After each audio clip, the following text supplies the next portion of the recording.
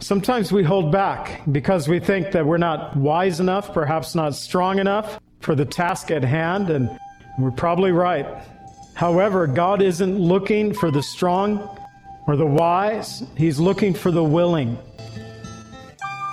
You're looking too far for that need you have inside.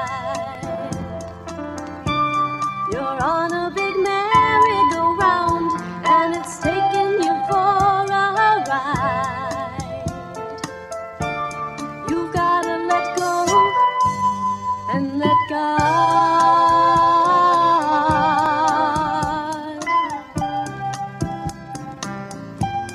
Welcome to the Cleansing Word. We invite you to stay with us as Pastor John Pennell of Calvary Chapel, Lake Villa, takes us through a verse-by-verse study from God's Word. Each Monday through Friday, we'll be airing messages to encourage you in your faith that you might grow in the knowledge of our Lord and Savior, Jesus Christ. I hope that you enjoy this broadcast, and I'll return at the close of this teaching to give you more information about our church and how you can obtain a copy of this message. Now here's Pastor John with today's message from God's Word. In your life, he can get rid of pain and get rid of strife.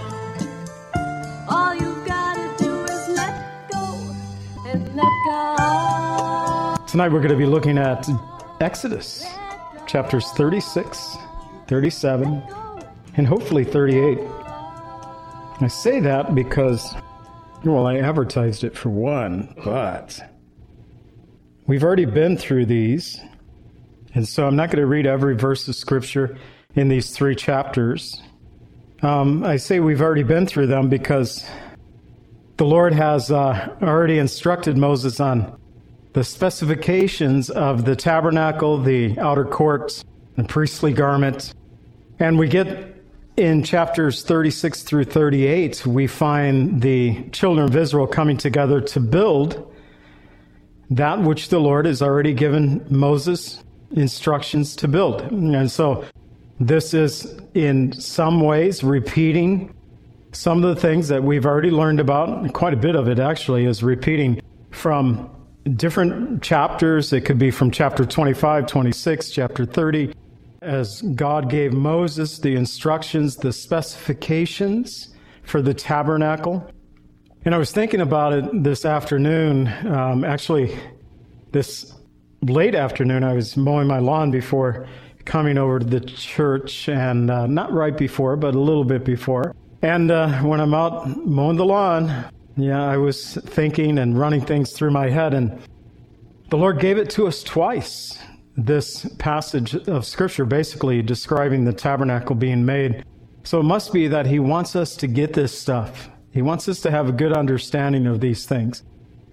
Also here in Exodus 36, I believe He wants to encourage the body of Christ in the sense of coming together to work together for the glory of His kingdom, as we find the children of Israel doing here in Exodus 36, 37, and 38. They gathered together to do the work that the Lord had called them to do, and some brought the work. They were able to provide offerings for the work to be accomplished. Others were actually participating in creating and building and molding and sewing and doing all these wonderful things that God had commanded them to do. So Exodus 36, I titled the overall study, The Making of the Tabernacle. That's what we're talking about in these three chapters. But in chapter 36, I titled it Stirred Hearts. And the last two things mentioned in this chapter, Exodus 36, the veil and the screen. The veil mentioned in verses 35 through 36, they were made of blue, purple, and scarlet thread and of fine linen, had cherubim woven into it, just like the inner curtain of the sanctuary, this veil that separated the holy place from the Holy of Holies, where the Ark of the Covenant and the mercy seat were placed, and only where the high priest would minister once a year on the Day of Atonement. So the veil separated the holy place from the Holy of Holies. The screen, also made of blue and purple and scarlet thread of fine linen, verses 37 and 38, was the entrance to the holy place. It was how the priest came to the holy place to minister daily. There, the altar of incense, the menorah, the showbread were all located in this opening section of this tent, this tabernacle, where the priest would minister daily. And we've read of bronze, of gold, and of silver. These three metals used in the making of the tabernacle itself. The bronze symbolizing judgment, silver symbolizes redemption, and gold symbolizing the purity or the glory of Christ. All three speaking of the work of Christ as he took our sins and the judgment of God upon him in our behalf, that we might be redeemed, that we might be made pure or made whole. So I like Exodus 36. We have builders. I was a builder for 20 plus years of my life. I still build things, but not like I used to. And often our hearts may be stirred within us to do a work that the Lord has called us to do. And sometimes we hold back because we think that we're not wise enough, perhaps not strong enough for the task at hand, and we're probably right.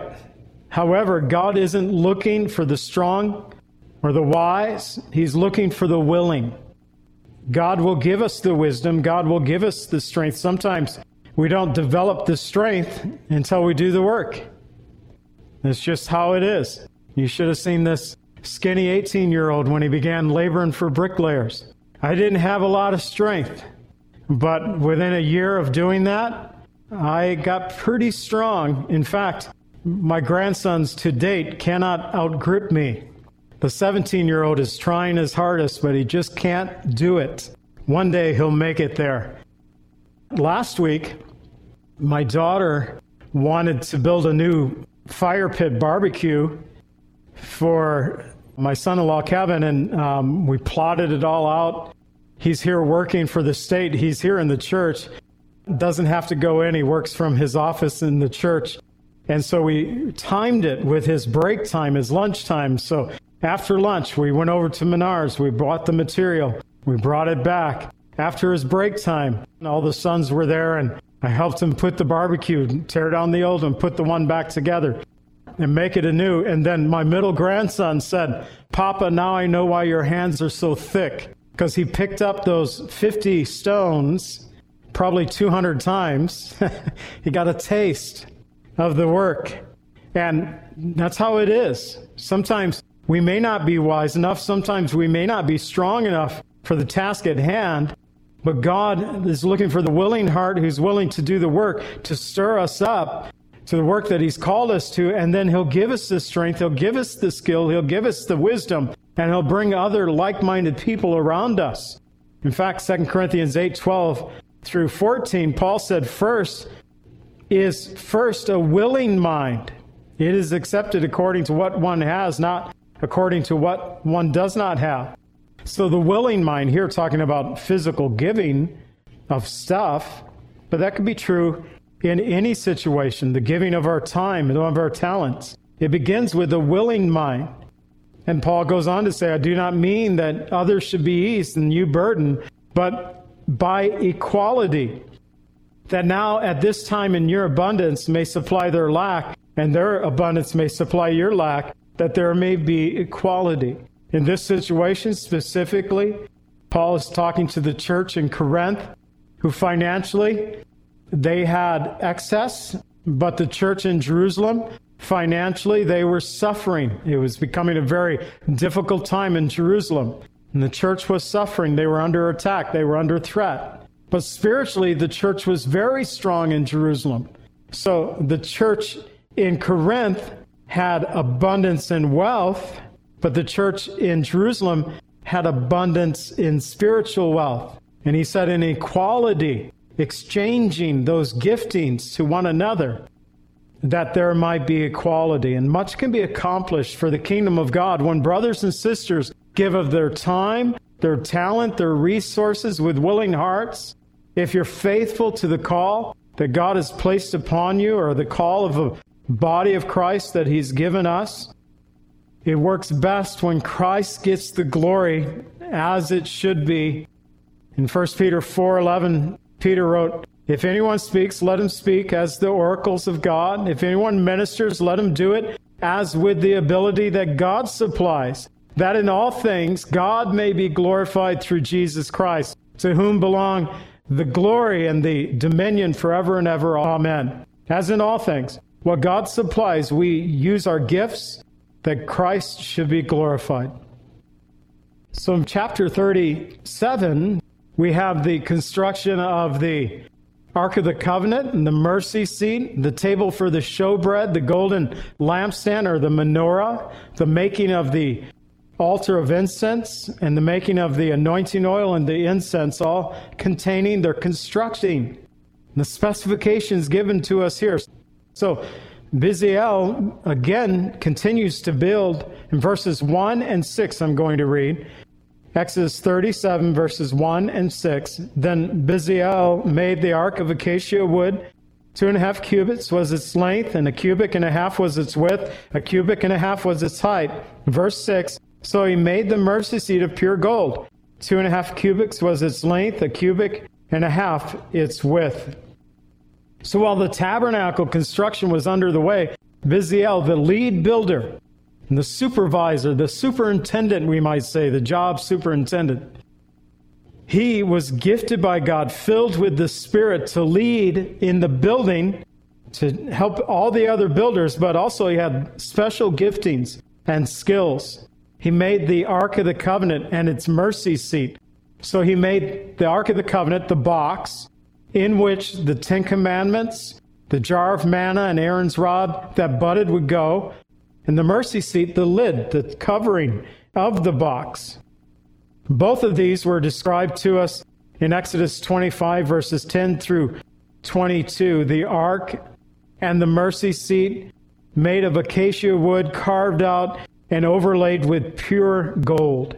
So the mercy seat was a covering or a lid for the ark. This is perhaps the most important piece of furnishing. It contained the 10 Commandments, the jar of manna, Aaron's rod that budded. It was in the Holy of Holies. Only the high priest could enter into the Holy of Holies only once a year on the Day of Atonement. In the Old Testament, the mercy seat was a place of propitiation, a covering. It was where the sprinkling of the blood, and the high priest would enter on the Day of Atonement. He would sprinkle the blood of the sacrifice 7 times upon the mercy seat for himself. Then he would leave the Holy of Holies, get more blood from the sacrifice, and go into the Holy of Holies a second time, sprinkle the second 7 times for the sins of Israel. So sprinkling the mercy seat, the Ark of the Covenant, the Ark of the Covenant, the box, with the blood of the atonement offering. Exodus 30:10, and Aaron, you shall make atonement upon its horn once a year with the blood of the sin offering of the atonement. Once a year he shall make atonement upon it through your generations. It is most holy to the Lord.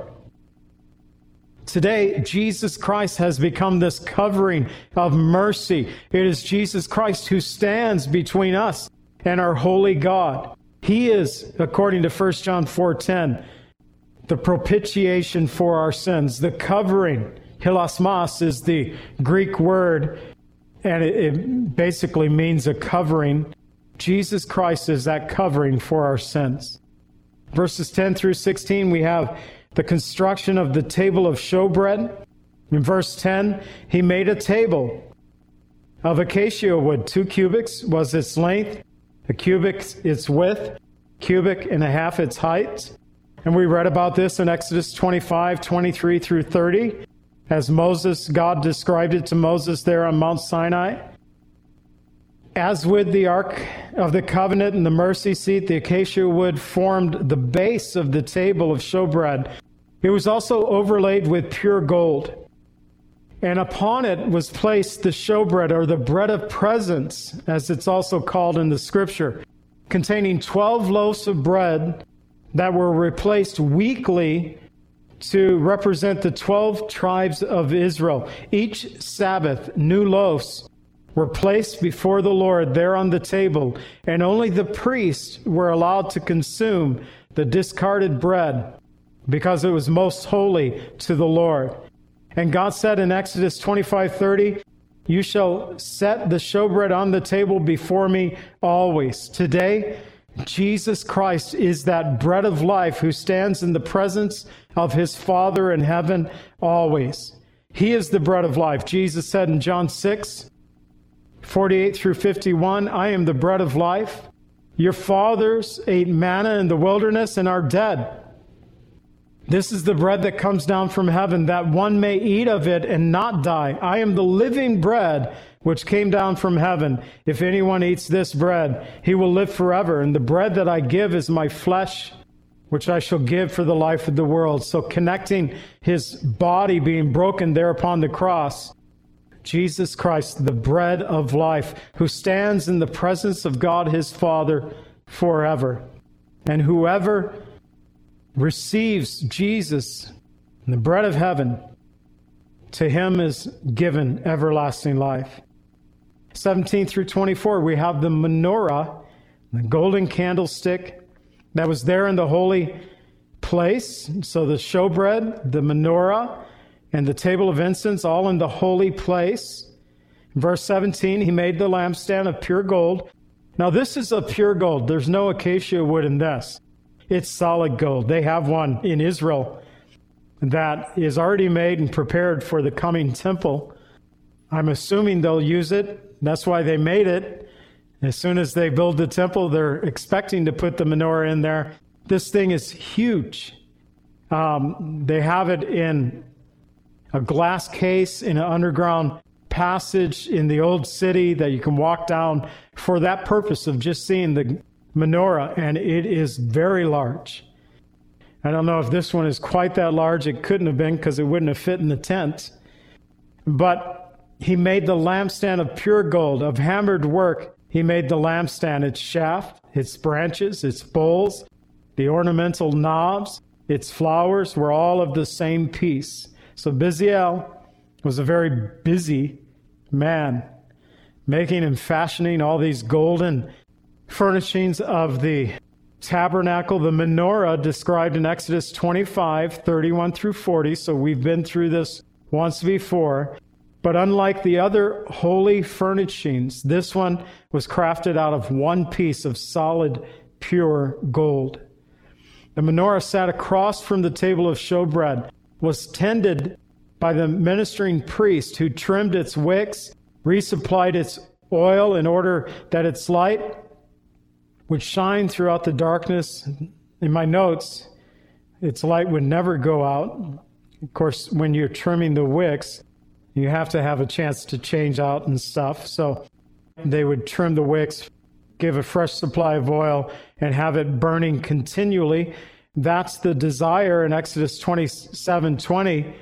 "You shall command the children of Israel to bring pure oil of pressed olives for the light, to cause the lamp to burn continually."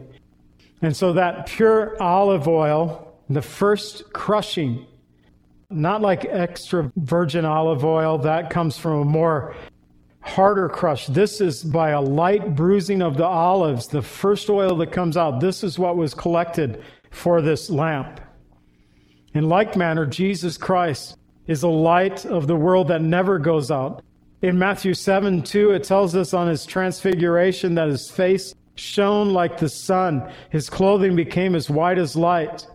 His countenance also will shine forth in the new Jerusalem, in the city, in Revelation 21:23, where it'll have no need of the sun or the moon to shine, for the glory of God illuminated it, and the Lamb is its light. So the altar of incense, 25 through 28, he made the altar of incense of acacia wood. Its length, it was a cubit. Its width, a cubit. It was a square. So it could be 18 by 18 or 20 and a half by 20 and a half, depending on the dimension of a cubic. But it was a square. 2 cubits was its height, so either 36 inches high or a little taller than that. And its horns were of one piece with it. And so the horns on the altar, you read of whether the bronze altar or the golden altar like this one, They all had horns on the altar. And so the altar of incense was located just in front of the curtain, the veil, that separated the holy place from the Holy of Holies. And Biziel was careful to make the altar according to the instruction given to God through Moses in Exodus 30, verses 1 through 5. Here was the burning of the sweet incense, a fire of coals that was brought in from the bronze altar to burn the incense there in the house of the Lord. And we find a comparison of the incense in the book of Psalms, also in Revelation, which I'm going to read now, of the burning incense of that of the prayers of the saints. In Revelation 8, 3 and 4, it says, "Another angel, having golden censer, came and stood at the altar. He was given much incense, that he should offer it with the prayers of the saints upon the golden altar which is before the throne." Remember, the tabernacle is a copy of the heavenly. And here we find in the heavenly, there's a golden altar, and there's incense. But here it's mingled with the prayers of the saints, and they ascend before God from the hands of the angel. So then the making, in verse 29, the holy anointing oil, the pure incense of sweet spices, according to the work of the perfumer. Close out this chapter. Moses briefly mentioning the making of the holy anointing oil and the pure incense of sweet spices. We'll find out later. This was described to us in Exodus 30, verses 22 through 38. A lot more detail there. One verse here. But there would be only like one specific family would have the job of making the showbread, of making the holy anointing oil, of making the incense. There was a family recipe, a secret that was kept in this family, passed on from generation to generation. So this is actually a very large deal, would become a very big deal. Traditionally there in Israel, but here only mentioned by one verse in verse 29. So the anointing oil symbolizes the Holy Spirit's anointing upon our lives. Once we are sealed and anointed with the Holy Spirit, we bear the mark of the Lord upon our lives. Without His anointing, there's no unity to bind us together. It's the Spirit of God that binds the body of Christ together, that makes us one. Christ and His work, of course. The blood of Jesus Christ cleanses us from all sin. Without the redemption of Christ, we have no forgiveness of sin, no atonement. But the Spirit works in a bond of unity and of peace, according to Ephesians 4, verses 2 and 3, that we are to come in all lowliness and gentleness, with long-suffering, bearing with one another in love, endeavoring to keep the unity of the Spirit in the bond of peace. So the anointing oil symbolizes the Holy Spirit throughout both the Old and New Testament, and the anointing of the Spirit Himself upon our lives. And of the tabernacle's furnishings, the mercy seat was where the high priest would sprinkle the blood once a year on the Day of Atonement. The Greek word for that covering, the mercy seat, when translated the Hebrew into the Septuagint, the Greek translation of the Hebrew Bible, the Old Testament portion of our Bible, they use the word hilasmos. It means to be a covering. It can be translated a propitiation or atonement. And it speaks about the blood of Jesus Christ. 1 John 2:2, for He Himself is the hilasmos. He is the propitiation of our sins. Not for ours only, but for that of the whole world. Let's pray. Father, we thank You for this night and these chapters. Today, Lord, we pray that our church would continue to come together, to be filled with wisdom and knowledge, to do the work that You've called, that we would have willing hearts to give, to provide for the ministry and the work of ministry, willing hearts to build, to gather together, to do the work of ministry. So bless us, Lord. If there are those who are sick and in need of healing, touch. Those, Lord, who don't know You as Savior or need to return to You, bring them back. Bring them to repentance even this hour. And those, Lord, who just want to serve You, knowing, Lord, you've called them to serve, but they've never taken that step of faith. Maybe tonight you're encouraging them to take that step. We pray these things in the name of our precious Savior, Jesus. Amen. Pray that God would bless you and that he would keep you, that his face would always shine upon you and give you peace. God bless.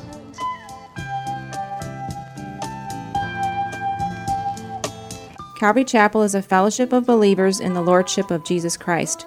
Our greatest desire is to know Christ and to be conformed into his image by the power of his Holy Spirit. If you would like more information about Calvary Chapel, or if you would like a copy of today's message, please contact us at 847-265-0646. That's 847-265-0646. Thank you so much for joining us today, and may the Lord richly bless you as you worship him today.